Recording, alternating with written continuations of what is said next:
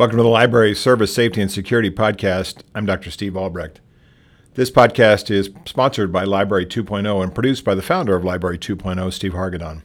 My topic for this half hour is kind of a fun one. It is a concept called thought stopping, which I'll explain in some detail, and maybe some de-escalation tools for your toolkit with patrons that are a little bit of a lighter touch and maybe connected to the thought stopping idea, which sort of throws them off guard and gets them back down to a grounded reality with you, especially when they're ranting or especially when they're out of control in their conversation or behavior. So let's get started. In a nutshell, the concept of thought stopping is where you are dealing with a patron who is repeating the same story over and over again because he or she is frustrated and there's a sense that they don't think you're listening, or if they do think you're listening, they want to tell it again because they just like hearing themselves tell it again. This is what psychologists call perseveration, or what you and I might call the broken record problem. Perseveration means they continue to tell the same story over and over again. And thought stopping is a way to catch them, ground them in reality, and bring that back down to your ability to have a normal conversation with them where they get off of this energy that they have. Thought stopping works best when you have heard the patron. You have done what I have talked about in all these years of my career in library security and safety and service, which talks about venting and validation, allowing a patron to vent, validating his or her concerns, being as empathic as possible, being as patient as possible, listening as well as you can with your attention to detail about what the specific issue that the patron is worried about or angry about or frustrated about. Thought stopping is a way to interrupt that DVD player that's in their head by getting them grounded again, and you do it in a way that sort of knocks them off of their conversational momentum. It sort of knocks them off of this downhill race that they're on. The best example I ever heard of thought stopping was when I was in my law enforcement days in San Diego, and I was attending a training class on de-escalation and verbalization skills with people in the field. It was taught by an old crusty lieutenant. And the lieutenant told a story one time where he said he got out of his patrol car one night as he stopped a guy, and before he could get up to the car, the guy jumped down and said, "I'm going to kick your ass." And the lieutenant said, "Hey, it's a good thing I'm into that." And the guy went, "Huh?" He said, "Get over there. Stand over there. Get over on the sidewalk." He's like, "Oh, yes, sir." And he went over there and stood on the sidewalk and complied with the rest of the lieutenant's instructions. So him jumping out of the car and wanting to fight the lieutenant and hearing back, "Hey, it's a good thing I'm into that," right, is one of those thought-stopping moments. And so I've taken this example many times in high-risk, high-demand, high-stress service situations where someone is just not hearing you. They're just not listening.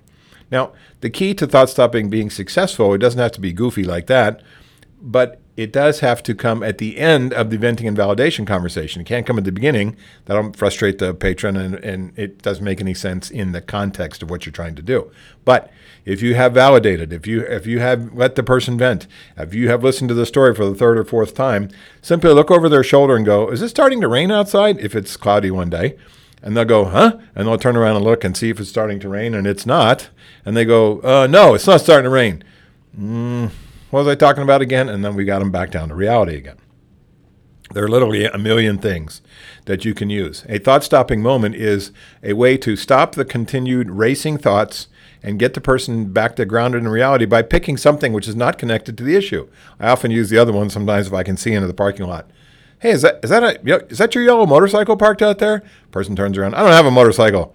And they go, what was I saying again? And then they're back to reality.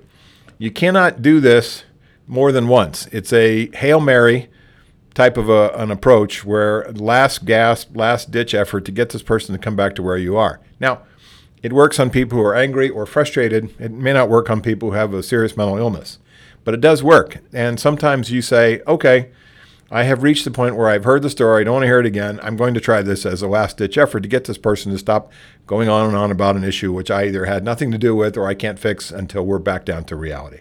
So that's what thought stopping is all about. When I look at it as a concept, it is not an early tool, it's a late tool. And it jars the person back to reality. And if you do it too soon, it'll be horrible. But you don't want to listen to the same stories over and over and over again. When it works, it really works. So that is the concept I want to kind of continue off of today. Thought stopping and some de-escalation tools for your toolkit as well. One of the concepts related to thought stopping is where you are going to sort of try to, how do I say this, interrupt the patron's thought process by asking him or her a question they already know the answer to. So this is a rhetorical question that you ask them in kind of a surprised voice. I'll give you an example. A person is cursing up a storm in the library, and they're angry at the internet or something, and they're throwing down something, phone, book, magazine, newspaper, and they're stomping around, and they're cursing a blue streak. You come over and you go, wow, I haven't heard curse words like that since I was in junior high school. And they go, huh? And it's not what they expect you to say. You get them back again with this thought-stopping moment where you catch them before they go off on another cursing rant and just go, hey, a little bit of a lighter touch here. I'm going to ask this person or a question or make a statement, in this case, that is a little bit provocative, but it does attempt to get them back to the real world. The other version of that, which is a perfect one, especially for all types of patrons, is when you see a patron acting out in some way. Especially this works really well for your frequent flyers or for kids or for people that you've dealt with a lot, certain people from the streets that come in that are particularly difficult to deal with, where you say, I bet you know exactly why I'm going to come over here and talk to you, right? I bet you know exactly what I'm going to say to you that I want you to stop doing, right? And it's that foregone conclusion kind of an approach, which sometimes they go, yeah, I'm being too loud, or yeah, I'm making a mess, or yeah, I'm doing, okay, you got me, or whatever. And sometimes you can get them back to reality in that way as well. It's a lighter touch. It doesn't rely on you shouting at them. It's kind of a tongue-in-cheek, sort of little bit of a sense of humor kind of an approach. If you think about the thought stopping, hey, it's a good thing I'm into that. That's a perfect example of a concept that always makes people laugh when they hear the story.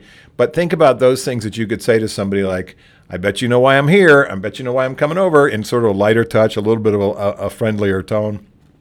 I bet you know exactly what I'm going to tell you that you can't do anymore, right? And what is that, Jerry? And Jerry says, okay, I can't do this or I can't do that. And then Jerry starts to comply. If that works, then it works. If it doesn't, then you have other tools in your toolkit and you can always get a little bit tougher. But the value of that approach is that it's a softer and it kind of just catches the person where they are and it helps you enforce your authority, but in a really much lighter way, and it still gets results. I was listening to a colleague talk about the concepts of de-escalation, and he made a point which I guess I understand and have to say that he's exactly right, even though I don't want to. And the problem, as he defined it, and the answer as he defined it, he's exactly right, which is de-escalation only works if both parties agree to it. You are trying your best to de-escalate a situation with a person who does not comply, who will not stop yelling, who will not leave, who will not follow the rules or follow the code of conduct or the particular policies that he or she may be in violation of, no matter what you try. So de-escalation in that situation is a 50% effort on your part and a 0% effort on their part. De-escalation from your part is an all-out attempt to get control of the situation and help the patron get back under control, which he or she does not want to do. So I guess I have to agree, because sometimes we think about things and you say, well, don't most people want to cooperate? Maybe. Don't most people want to get along with the program and not cause problems? Maybe. Don't most people want to not draw attention to themselves, negative attention? Or don't most people not want to involve security or the police or getting kicked out of the library? I guess so, but do we have lots of situations where people say, I don't care about the consequences. I don't care about compliance. I don't care about what you say. I'm not going to do anything other than what I want to do, even if it involves me leaving here in an uncomfortable way, getting kicked out, getting walked out by security, getting arrested by the police. That part always, I guess, sort of disturbs me when I think about human beings wanting to be cooperative and collegial with each other as strangers in the world that we're all living in, where we just want to get along and move on with our day. Some folks just do not. So when you think about de-escalation from your part, don't feel guilty about the fact that sometimes the best you can do is literally the best you can do, because the other person is just not complying, will not comply no matter what you say. Along that same line, I have talked before about the concept of yes people, maybe people, and no people. And we certainly deal with all three types sometimes in the library. Yes people are cooperative. You say, sir, could you wait over there for a second? They, oh, sure. And they stand over there. Say, ma'am, could you hand me your library card? And they say, oh, sure, here it is, right? Sir, could you excuse me? Will I step past here with the card? Don't mean to get in your way. I just need to get through with the card. And they go, oh, sure, no problem, right? Yes people are yes people. They cooperate. Maybe people are people who say to themselves and perhaps to you, or they demonstrate it with their body language, Maybe yes, I will cooperate, and maybe I won't, depending on how I feel, but more accurately, depending on how I perceive how you treat me in this service experience here. So if we tell people certain things and they go, all right, I'm not going to do it, and what are you going to do if I don't, or what are you going to do if I do, or whatever that is, where they play sort of that childlike thing where they try to test you.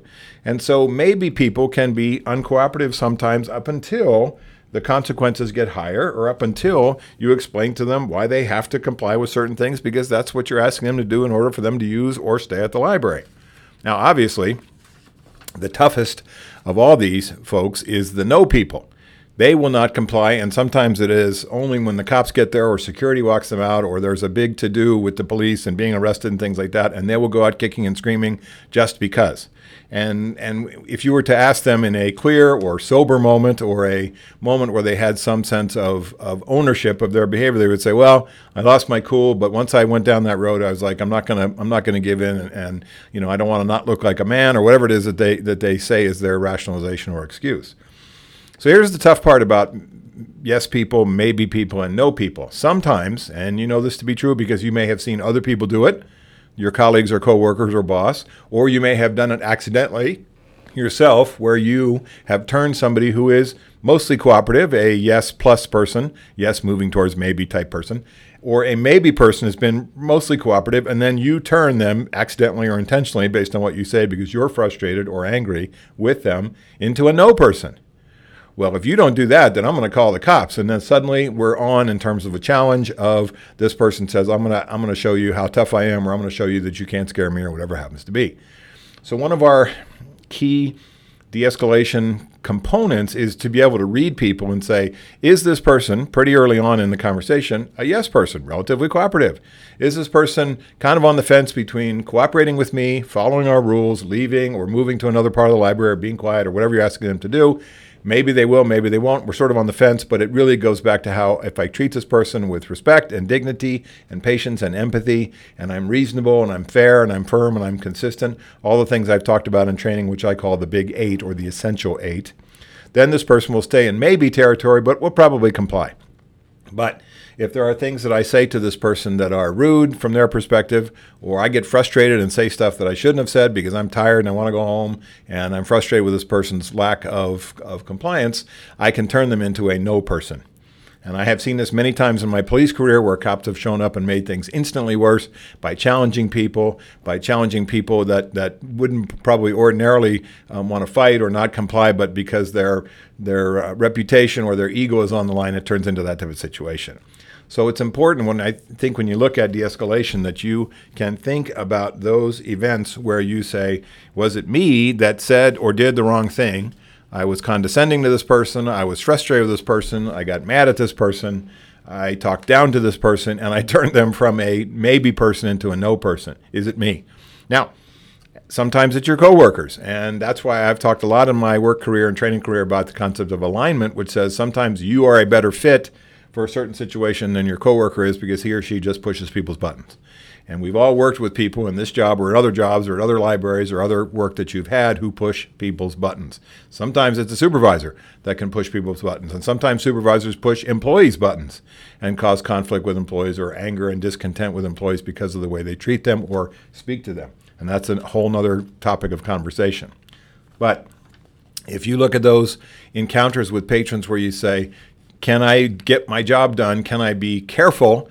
Can I choose my words carefully? Can I choose my body language carefully? Empathic, neutral, approachable, polite. Doesn't mean you have to love the person or love what they're doing. You still can get compliance or ask for compliance, but you're doing it in a way which does not talk down to them or condescends to them. And do you do that, and do your coworkers and colleagues do it to make your situation better and easier, and you don't show up and ruin their encounter, or they don't show up and ruin your encounter, or worst case scenario, a boss shows up and ruins the whole thing with his or her treatment of the patron as well. So if we're all on the same page in terms of firm, fair, consistent, assertive, patient, empathic, reasonable treatment of everybody, can we make sure that we're all doing the things that move towards compliance with the patron and not push the patron's buttons and get him or her to move from yes to maybe to no territory pretty quickly? When you look at the concepts that we're talking about for de-escalation, one of the things that we oftentimes don't think about is the cumulative effects of being angry at people. And sometimes when folks are angry at you, they carry that around and out of the building and into their next encounter with somebody else. That's kind of what human nature is. So our attempt in our situation is to not make things worse for the next person, and oftentimes think about maybe it's another staff member who encounters this person 5 minutes later or an hour later and they're still fuming about what went on. Now, we can't predict the future and we can't make people do things that they don't want to do. But your interactions with people can have a big impact on positive vibes going forward with somebody else or negative feelings going forward with somebody else as well. I have talked about my colleague, David Fowler. Dave runs a training program that he does a lot for healthcare people and folks in customer contact positions, but really high stress encounters, casino employees, clinic employees, things like that. Dave works in a lot in the public and the private sector. He has a company called Personal Safety Training, and he teaches a program called Evade, A-V-A-D-E, Evade. And one of the things that Dave talks about, and I saw it in a recent newsletter that he had sent out, is giving people that are angry some choices that are a little optimistic. And I thought that was a great phrase, an optimistic choice. If you will go sit over there, I'll bring you a glass of water. If you'll gather up your stuff and go over here, I'll meet you at the door and I'll talk to you about this, this, and this. I mean, we give people sort of a reward function that makes it more likely for them to comply if they feel like there's an optimistic potential happy ending, happy solution, happy result to the conversation. And I think it's a kind of an interesting way to look at things, that you offer some sense of choice and even a reward that this person can get. One of the webinars that we have done at Library 2.0, Dr. Gina Simmons-Schneider and myself, is dealing with people who have come from a trauma background, dealing with people who have mental health history in the library, and dealing with people who have homeless mental health history in the library, where they've been on the streets for a long time and they are pretty severely mentally ill and are untreated. And what she talked about in her experience was she worked at a clinic where a homeless woman came in and she would rant and rave and scream and frighten the staff and things like that. And you know, Gina would say, "What do you want from us? What makes you happy right now?" She says, "I'd like a piece of candy from your desk." And Gina says, "Okay, here you go." And the woman says, "Thank you," and put the piece of candy in her mouth and walked off. So it's not always that easy, and we're not bribing people to be good folks, but we are saying is sometimes small human touches. Here's a bottle of water. Here's a Kleenex for your eyes or your nose or whatever. Here's a piece of candy. Here's something that you can take with you to read as you leave. There's lots of things that you might be able to do that have a kind of a lighter touch to them, that are sort of reward-oriented. And I like this idea that Dave Fowler talks about of optimism. Meaning you are trying to portray to the person that if they comply, if they go along with things, if they don't cause continued problems, if they quiet down, if they are not being disruptive in the library, that good things are going to happen on their behalf. So you might say to the person, "Hey, if I can get you to not be noisy, you can stay. It's up to you. If I can get you not to be noisy and run around and bother these folks here like I've seen you do here for the last 5 minutes, if I can get you to go to a quiet part of the library, I'll come over with some stuff and you and I can talk, or I can bring you something to look at or to read or whatever it has to be, but you got to do your part first for me." And so then they go over to that part of the library and they're quiet and they comply. So if you make those kinds of promises, you have to follow through as well. And following through on your part is simply saying, I'm going to keep my promises and do the things that I said I'm going to do for this person. So it does mean we have to give everybody treats and rewards all the time. They're not dogs, I get that. But this idea of an optimistic approach to things, which says, if you do this for me, then I will do this for you. I have seen this in my service work as well, where we're dealing with somebody who is cursing over the phone or is super frustrated in front of you and is really angry and has raised their voice to the point where it can be heard down the street. I mean, we simply say to them, "I can't help you if you shout at me. That's not what I do here. I don't help folks that shout at me. I'm not allowed to do it. I can't help, blame your boss if you want, or blame the system, or blame the policies or whatever, but just say, I can't help people that curse at me. I can't help people. I'm not allowed to help people that shout at me. I'm not allowed to help people that threaten me. It's against our policy. We can't do it." And it's sort of a weird sort of a dynamic, which is I'm telling you that your only way of getting a continued service from me is to stop doing the things that I'm not going to allow you to do, which is curse or threaten or do things in a way that a reasonable person would not want to engage with you. What we're saying to this person, and hopefully they read this, whether it's impaired by drugs and alcohol or mental health issues or whatever, that they have a choice in the matter in terms of how they comply, and if they comply, what will be the benefit for them. Sometimes they won't, but sometimes they may realize, geez, I'm acting like a jerk, and if I bring it down and I act more reasonable, maybe this lady or this guy will let me stay here. I really don't want to go outside in the rain or whatever it happens to be. And they will see that it's more of a choice where it's not so much you telling them what to do, it's you asking them to make a choice about their behavior. So when you say, I can't help you if you don't do this, this, and this, it goes back to a concept I talk a lot about, which is you can't do this if you want to stay here. And the idea that we're asking a person to make a choice. So these are complex human behavior situations which don't have easy answers, and the sense that we can just say one thing that's always going to work is not always true. De-escalation, difficult communications, challenging communications with challenging people is always really, really tough. Psychiatrists, psychologists, people in law enforcement, social workers, paramedics, folks that deal with the people who are out of control oftentimes at some small portion of their life or a large portion of their life, talk about how challenging it is, and there is no universal answer as to what always works. But we think about the drivers for us in asking for compliance. I've talked about this a lot, not using the P word.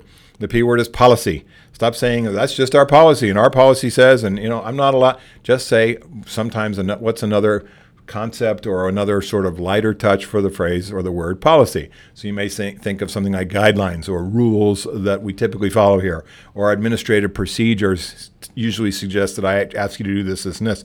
Sometimes just taking the P word, policy, out of the conversation can lighten the person's sense of the moment because it feels like they're less like being there lectured to by the law book. And the idea of using the policy as an excuse or as the common enemy is not always really useful. Just think of some other lighter touches, more semantically softer phrases than policies. I typically say stuff like, our usual approach or how we like to handle things around here is this, rather than saying it's against our policy. And we always go back to what is the impact on the library business? What is this person doing that's hurting the library business versus not? I go back to what is a small business impact issue, a medium-sized business impact issue, or a large one. A large one is something that puts other staff or patrons at risk of harm. A medium-sized one is something that bothers a lot of people and needs to be addressed. And a low business impact issue is something that is kind of maybe irritating, but not real high on the list of things we need to address because it's not impacting the business in a negative way. We always say that we cannot choose our customers, but we cannot choose our patrons, but we can focus on their behavior, whether it impacts the business in a negative way, and what we do that can address things, especially early, before it escalates into something. And then the other common theme, as you know, is consistency of message, consistency of approach between all staff. When people think that they can get away with stuff on Monday, Tuesday, and Wednesday, but not on Thursday and Friday and Saturday when you work, then most of the problems are going to be Monday, Tuesday, and Wednesday. There is a consistency of approach, a consistency of message, a consistency of training, a consistency of the application of the code of conduct, or a consistency of application of our policies, so that people who come to our library feel like it is a safe, reasonable business, a safe, reasonable place for them or their kids or their friends or peers or whoever to come and know that they're going to be treated the same way every single day, and that the expectations of behavior are going to be the same every single day as well. That's a perfect world library kind of a phenomenon, but I think it is possible when we look at the things we're trying to do in the environment that we're in. Last concept here. It is universal in, I think, most religious texts or doctrines. I've not read all of them, but there is some version, whether it's the Torah or the Quran or the Bible or any other religious text, where there is some version of the Golden Rule. The Golden Rule has always said, since time immemorial, treat people the way you want to be treated, do unto others as you would do unto them. Okay, that is a universal concept in our world in how civilizations function and treat each other, especially enhanced civilizations, intelligent civilizations. That's how we should treat each other. But think about the concept kind of in a broken way, where you say it only covers do unto others as you would have them do unto you, or treat people the way you'd want to be treated. Only has kind of a partial truth to it. And the missing piece is sometimes we have to say, and this is the shift here, and what other people have called the platinum rule, which is treat people the way they want to be treated. When you say, in this person's situation, here's an angry patron, what would I want? What would Steve Albrecht want in this particular situation as my solution that may be not even close to what the other person wants? When you think about the platinum rule says, I need to think about what solves this person's problem. And guess what? I need to ask better questions. I need to interpret the situation more accurately. I need to use my intuition, my experience, my work experience, my life experience to read the context and the content of this situation and say, okay, I can figure out what this person wants based on good questions, asking him or her what is important. But when you think about the golden rule, it's and I hate to say this, but it's a tad short-sighted, is it not? What would I want in this situation is only 50% of the issue. Well, what does the other person want? And can I flip it around so I would say, if I was in that person's shoes, I would want the library person to do this, and this for me, or to do this. Now, some things you may be able to let happen or make happen. Some things you can initiate. Some things you will not be able to do because it's against policy or illegal or whatever. But sometimes you say, I need to ask more questions of an open-ended nature, like what's good for you today? What gets you out of the library feeling better about it than when you came in? What's a solution that we both can live with? Those are type of open-ended, extractive, tell me how to fix the problem, patron, patron, so that I know that I'm doing my best on your behalf. But my solution, what might be good for me, as the person standing here may not be at all close to what's good for you. So I go back to this sort of intuitive thought, which is do unto others as you would have them do unto you, or the golden rule is half of the battle. The other half of the battle is the platinum rule, which says, what does this person want, need, or what can I do for this person that help them go away? And I always use this concept, relatively satisfied, not always thrilled, but relatively satisfied that I did or we did the best we could on that person's behalf. So get used to asking more of those platinum rule questions. What solves the problem for you today? What's a good solution for you today? What can I do for you right now that'll solve this issue that we're talking about? What can I ask my boss that he or she may be able to do for you? Things like that, which move this towards a collective, mutual problem-solving thing rather than, well, here's what I'd want, and why doesn't the person want the same thing that I do? I mean, think about the closest people in your life, and you were to say, let's compare foods or movies or songs or anything that we think we have in common, and it turns out we're not in common on that stuff at all.